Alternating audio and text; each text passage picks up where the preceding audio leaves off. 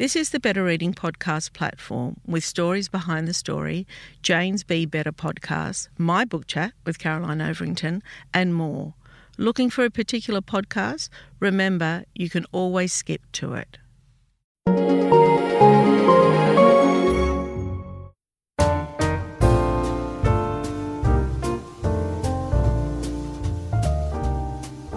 Welcome to the Better Reading podcast, Stories Behind the Story, brought to you by Belinda Audio. Listen to Belinda audiobooks, anywhere, everywhere. Hi, this is Cheryl Arkle from the Better Reading podcast, Stories Behind the Story. We talk to authors about how they came to tell us their story. Damon Galgut, welcome to Better Reading. Thank you. Pleased to be here. We are in person. Now, that's pretty special, isn't it? Well, yeah, these days, unusual. Very unusual. Now, I've got a little story to tell you. Most of the listeners know this, that I spend 3 or 4 months a year in San Francisco. And my friends over there belong to a book club. And the January book club, while I was there, was The Promise. Oh, it's gratifying to know. Yeah, so I read it on the plane on the way over. Not the most ideal reading circumstances, but, you know, there's a place for every book. It really, it kind of resonated with me because my mum died recently and she was a matriarch, and there was a lot in it that I found particularly truthful in terms of relationships and families. But let me introduce you, for those people out there that might not know who you are. Damon is a South African novelist who lives and works in Cape Town. He published his first novel at just 17 years of age and has gone on to publish 9 novels. His novels, The Good Doctor and The Strange Room, were both nominated for the Booker Prize. He then won the 2021 Booker Prize with his remarkable novel, The Promise, set over 4 decades in post-apartheid South Africa. It tells the story of one family and 4 funerals, painting a story of a family in crisis against the backdrop of a country in political upheaval. Damon is in Sydney for the Sydney Writers' Festival, and we are thrilled, as I said, to have him here in person. Okay, there's a lot to talk about, but firstly, congratulations on the Booker Prize win. I mean, what an accolade. Thank you. Yeah, and shortlisted several times as well. Yeah, not quite sure how that happened, but it's hard to argue with. Yeah, no, you're a beautiful writer, actually. I think, too, when I read Booker Prize winners, it's a combination of craft and story. Well, yeah, I'd like to think so. Yeah. I don't know. Obviously, I wasn't present in the judges' room when they made their decision, so I don't know what they were weighing up. Yeah. All right, tell me, firstly I want to talk about your career and then I want to talk about the book. Tell me how you came to writing. Was it, as a small child, did you grow up in Cape Town? Did you think that I'm going to be a writer? I grew up in Pretoria, which, is South Africa's capital city, up north. And I wanted to be a writer from a very early age. I mean, I trace it back to a period of serious illness as a kid. I had lymphoma when I was 6 years old. Yeah.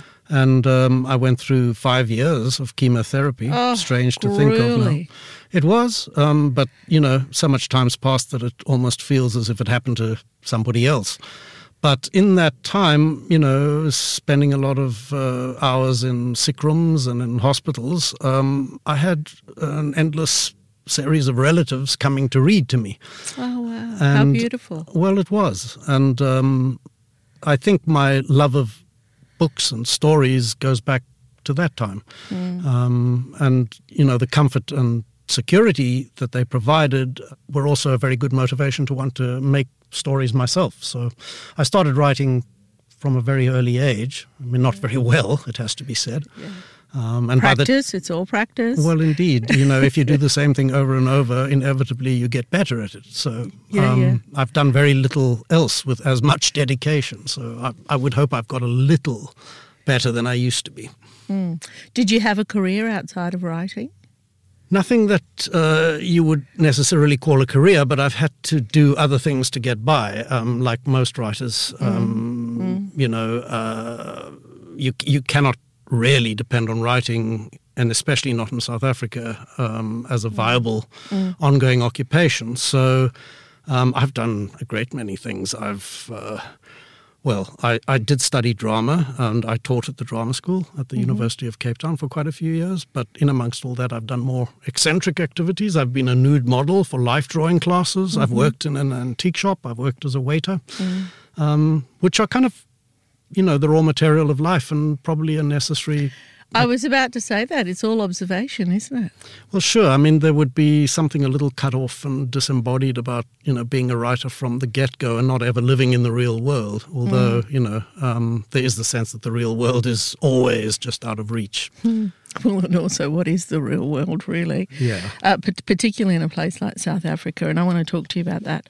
Okay, so when did you write when was your first book published, and how did that come about? When I was in high school, I was sort of obsessively writing and trying to write novels, actually. So my first book, which was called A Sinless Season, came out when I was 18 years old. You got it published when you were 18? Yeah, but I'd already written two, extremely bad books before that, which I'd had no luck with. And I kind of expected... At 18, you had no luck with it? Well, I wrote the novels, so... I sort of thought, well, they should be published. That's what automatically happens. But of course, it's not automatic. But in the case of that first book, I showed it to a teacher I was close to at high school, high school. And she took it on herself to send it to a local publisher who liked it well enough to pick it up. So, yeah, I got an early start, but I have to say it's not a book I feel especially proud of now. I think it would probably have served me better if I'd kicked off with my second book. But And how old were you when your second book came out?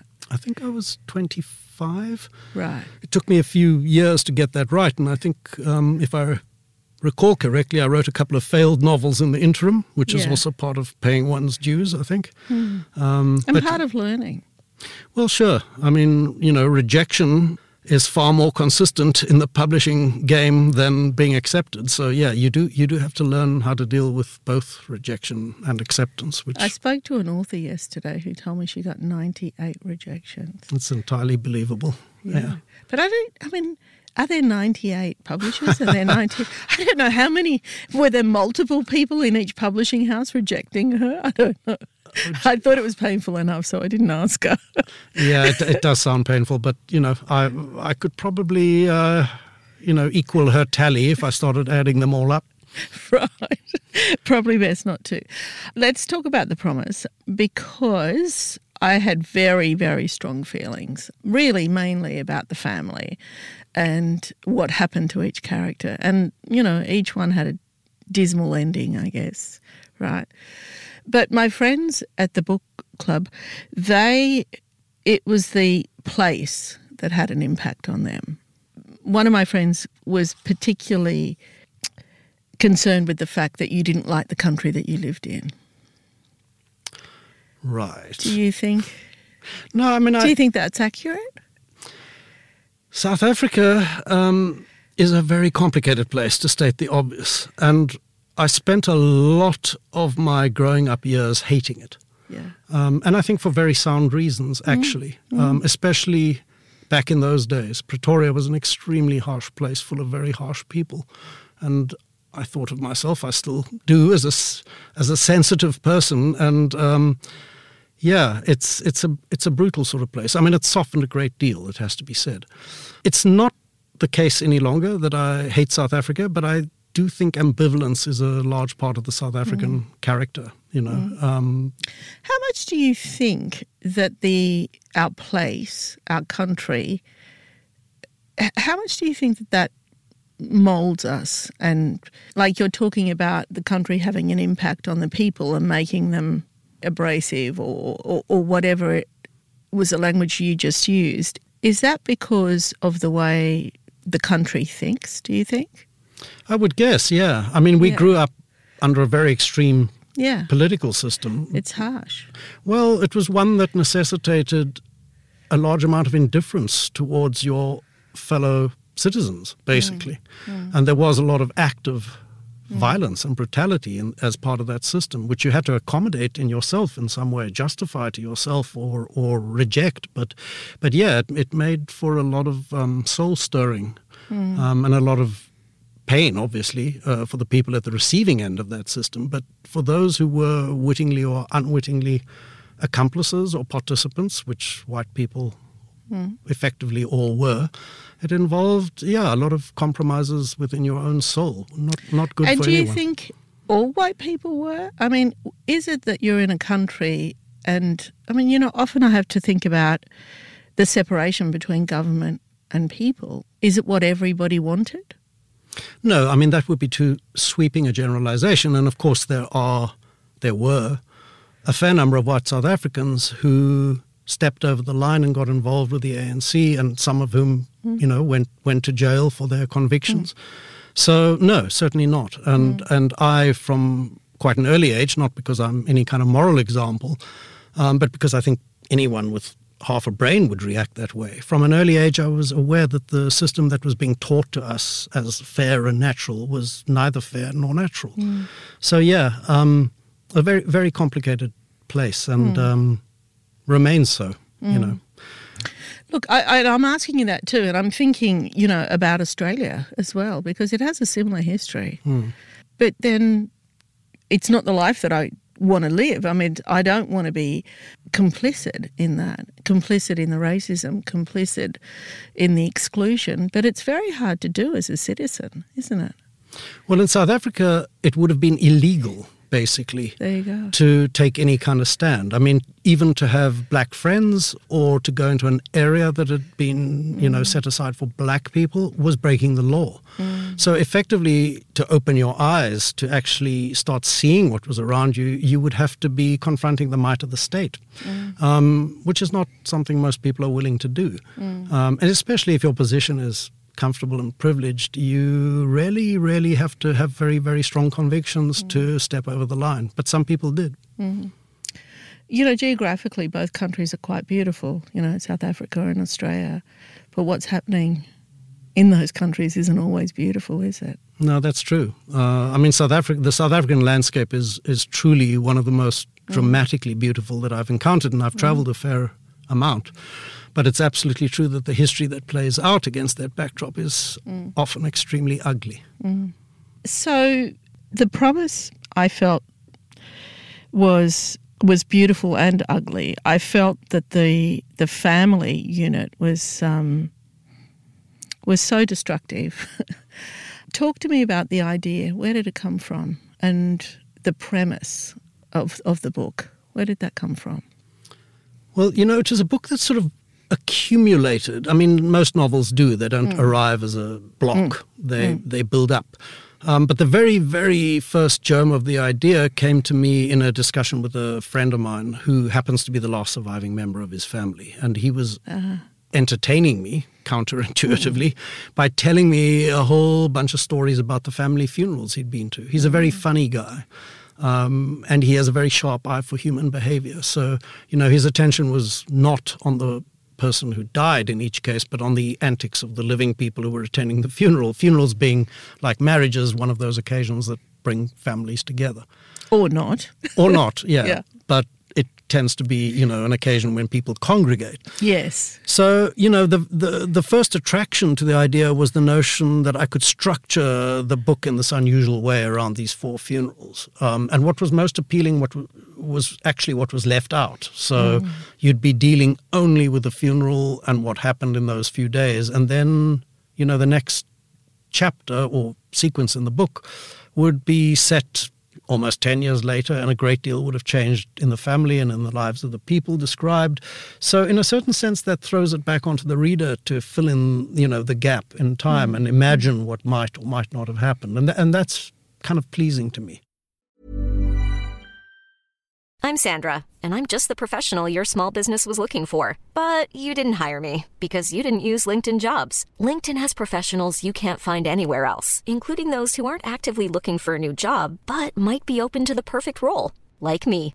In a given month, over 70% of LinkedIn users don't visit other leading job sites. So if you're not looking on LinkedIn, you'll miss out on great candidates like Sandra. Start hiring professionals like a professional. Post your free job on linkedin.com/people today. Many of us have those stubborn pounds that seem impossible to lose, no matter how good we eat or how hard we work out. My solution is PlushCare. PlushCare is a leading telehealth provider with doctors who are there for you day and night to partner with you in your weight loss journey. They can prescribe FDA-approved weight loss medications like Wegovy and Zepbound for those who qualify. Plus, they accept most insurance plans. To get started, visit plushcare.com/weightloss. That's plushcare.com/weightloss. Just by nature, I'm an optimistic person, right? And so when I'm reading, I'm always looking for something that I want to like or a person that I want to like. If only they do this, if only. But, that was very hard to find a character that you actually liked. I plead guilty to that charge.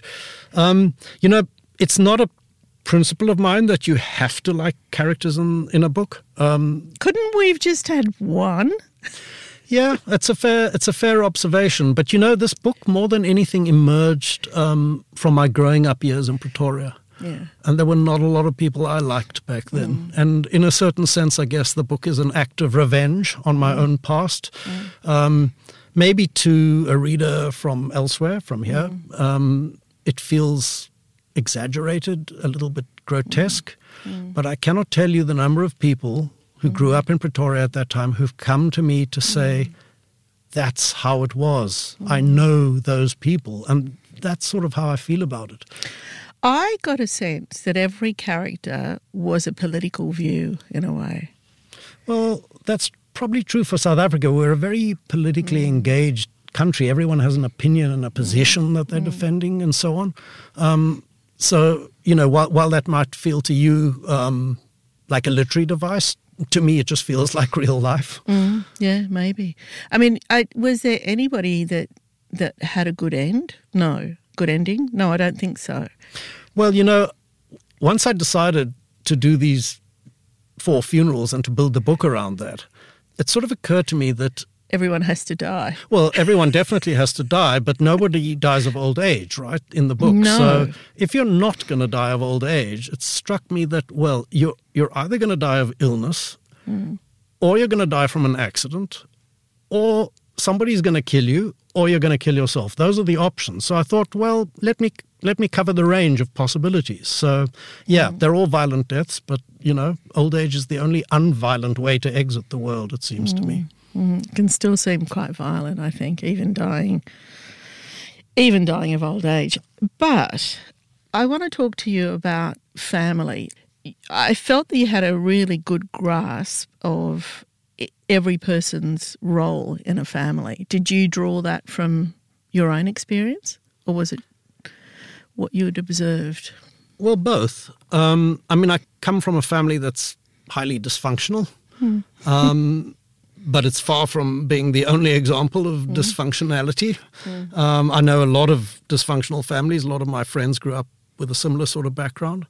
And just on a literary level, dysfunctional families are far more interesting than harmonious ones. As Tolstoy said, all happy families are alike. But this family clearly is unhappy in its own very distinctive way. And conflict holds attention.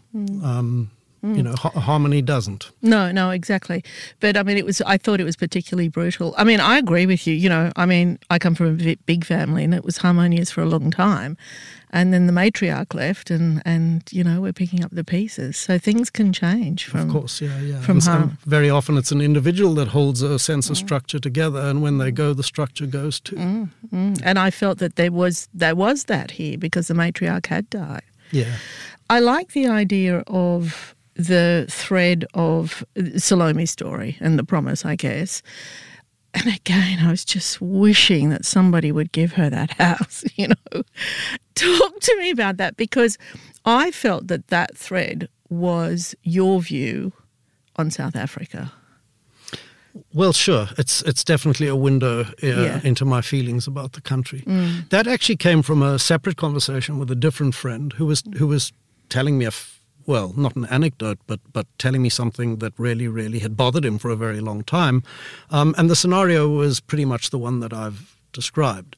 That is, his mother, when she died, long time ago, had made the family promise that they would give, the scrappy piece of land with a really broken down house on it to the black lady who'd looked after her through her last illness. And the family agreed, they promised, and then they didn't follow through. Now, that's a very South African story. An ugly, harsh but true South African story.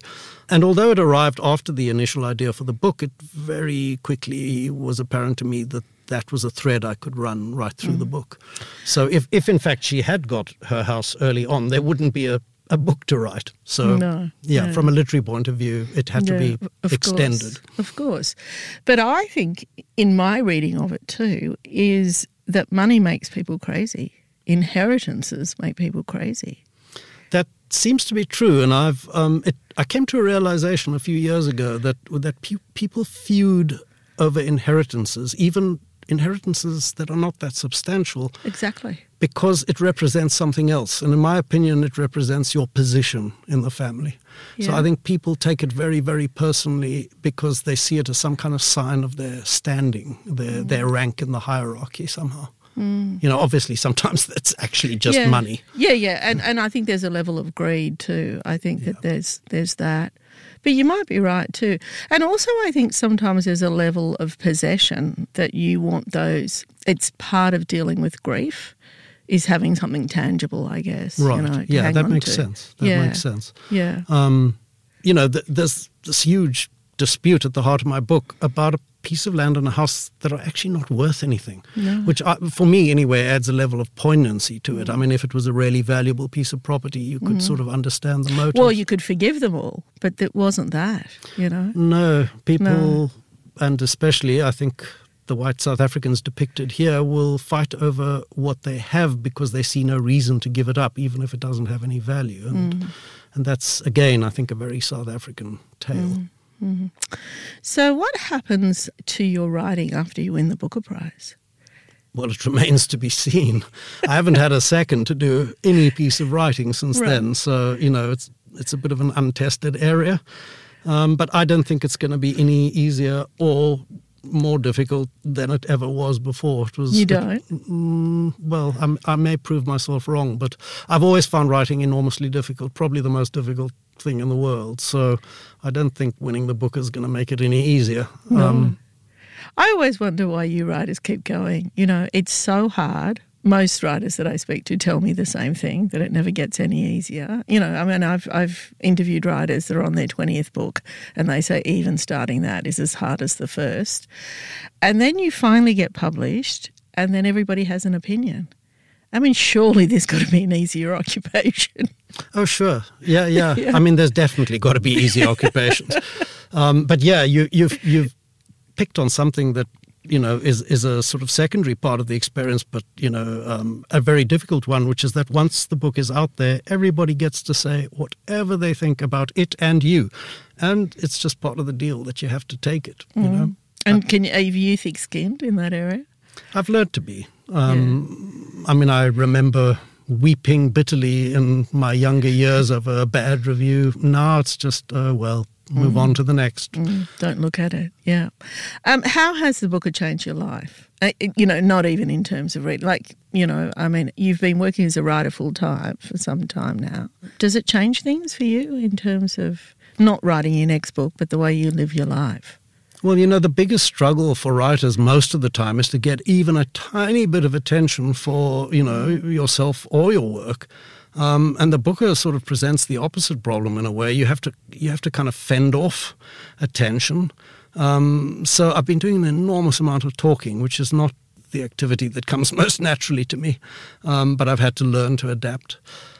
Yeah, I mean, I've basically accepted that this year is going to be given over to travel and talk, and that things will quieten down in due course. So probably it'll be a little easier to see how things have altered once I reach that moment, but I certainly haven't yet. No, not yet. It's only recent. When was it announced? November. Yeah, half a year already. Yeah.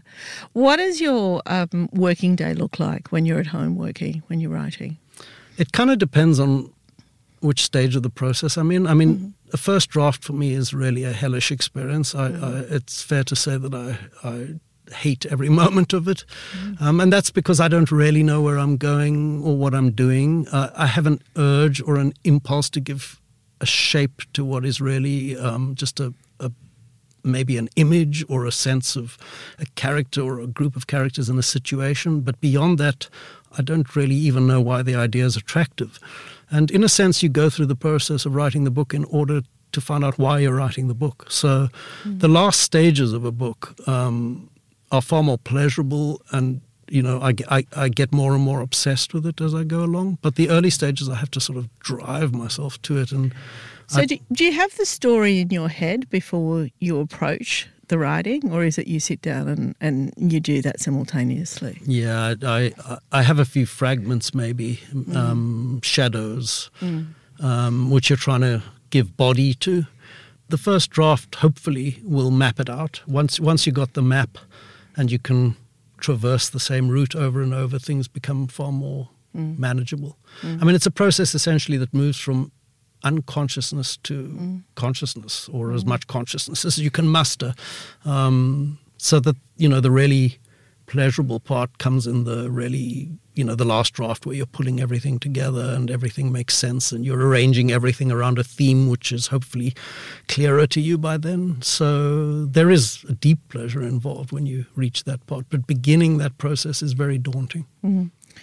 Do you labour on things like sentences or phrases? Or I'm asking that question because there's an Australian writer called Tim Winton, beautiful writer, and I have, obviously read, I think, everything he's written. But I finally met him a couple of years ago and recorded a podcast. And I had this image in my head that he just writes these beautiful sentences. They just come out of him, right? And when he started telling me, how he labours over one sentence, in a way I didn't want to hear it, because as a reader, just give me the end result, right? Just give me the story and give me the style. Well, of course, that's the sense you want to arrive at, that it was effortless, and but it hardly ever emerges that way. I mean, I do know Tim a bit. In fact, Oh, you know Tim Winton? Yeah, we've met at a couple of festivals, and we actually had a correspondence going for a while, old-fashioned literary sort of correspondence. I like him very much, and I like his work very much. But like him, it's a very, very long, discordant struggle to produce the music. But the music matters. And incidentally, that music doesn't matter to all writers. There are writers you read for their vision, say, the conviction of their ideas, but you wouldn't necessarily turn to them for their style. The music of the language is, I guess, the top priority for people to whom style matters. And Tim Winton, I think, is a great stylist. So are you. Well, thanks. I mean, I do work at it hard, so, but no, it doesn't arrive that way. Sometimes, you have a blessed day's work and it all just pours out in a way that actually you hardly have to alter, but that's unusual. And do you try and put in, like 4 hours a day, 5 hours a day? I mean, how do you approach writing? Quite honestly, in the early stages, I'd take almost any excuse to leave my desk. So, it may not be, there may be days where you don't work at all. There may be days where suddenly you hit a groove and then things run more smoothly. Towards the end of the process, it's hard to pull me away from the desk. I mean, once you really are obsessive and you know where you're going. So in the latter part of the process, I'd say I sometimes can sit there for 10 hours at a stretch. But but that's not how you start. Yeah. Wow. And every book that you start writing, is it the book that you finish and the book you get published? Or do you do a bit of start and stop? Oh, no. You, in your head, you have this ideal perfect book, right? So it's never that book that you end up with. You end up with a compromised version of it. But you get as close to it as you possibly can, whatever that means. Do you think it's always compromised? Well, it's never going to be perfect, right? And it's perfect for the reader. Well, if you had to reread the book over and over, there might be things that start to bother you. I do obviously try to bring it as close to the abstract idea I have in my head as possible. But, there's always a gap between an abstraction and a reality, and the reality is what lands up in people's hands. Well, I tell you what, I mean, I enjoyed it very much. I felt really privileged to be invited to this book club and talk about it in the US, in San Francisco. And then, I've only been back a few weeks and here you are. Well, it's a privilege for me to be here in Sydney. It's such a pleasure. So anyway, I'll let you go because I know you've got an event tonight. Damon, thank you so much for your time. Oh, thank you. Thanks for the chance to speak a bit.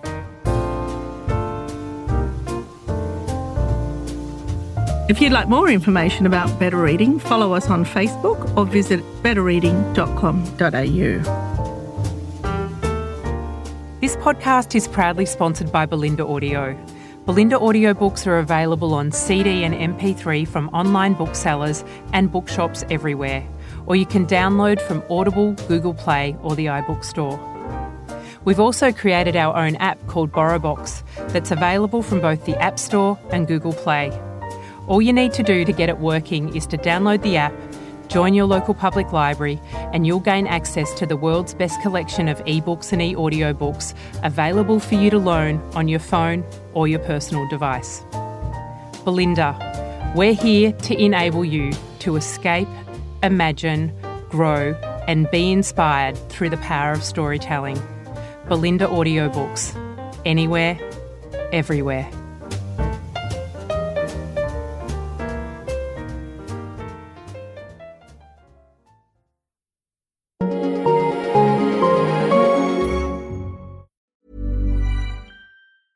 Even when we're on a budget, we still deserve nice things. Quince is a place to scoop up stunning high-end goods for 50 to 80% less than similar brands. They have buttery soft cashmere sweaters starting at $50, luxurious Italian leather bags, and so much more. Plus, Quince only works with factories that use safe, ethical, and responsible manufacturing. Get the high-end goods you'll love without the high price tag with Quince. Go to quince.com/style for free shipping and 365-day returns. Traffic jams, tailgating, pile-ups. Ugh, the joys of driving. How could it get worse? The federal government wants to have a say in what you drive. That's right. The Biden administration's EPA is pushing mandates that would ban 2 out of every 3 vehicles on the road today. Don't let Washington become your backseat driver. Protect the freedom of driving your way. Visit EnergyCitizens.org. Paid for by the American Petroleum Institute. If you enjoyed this podcast, leave us a review and check out the other podcasts on the Better Reading Network.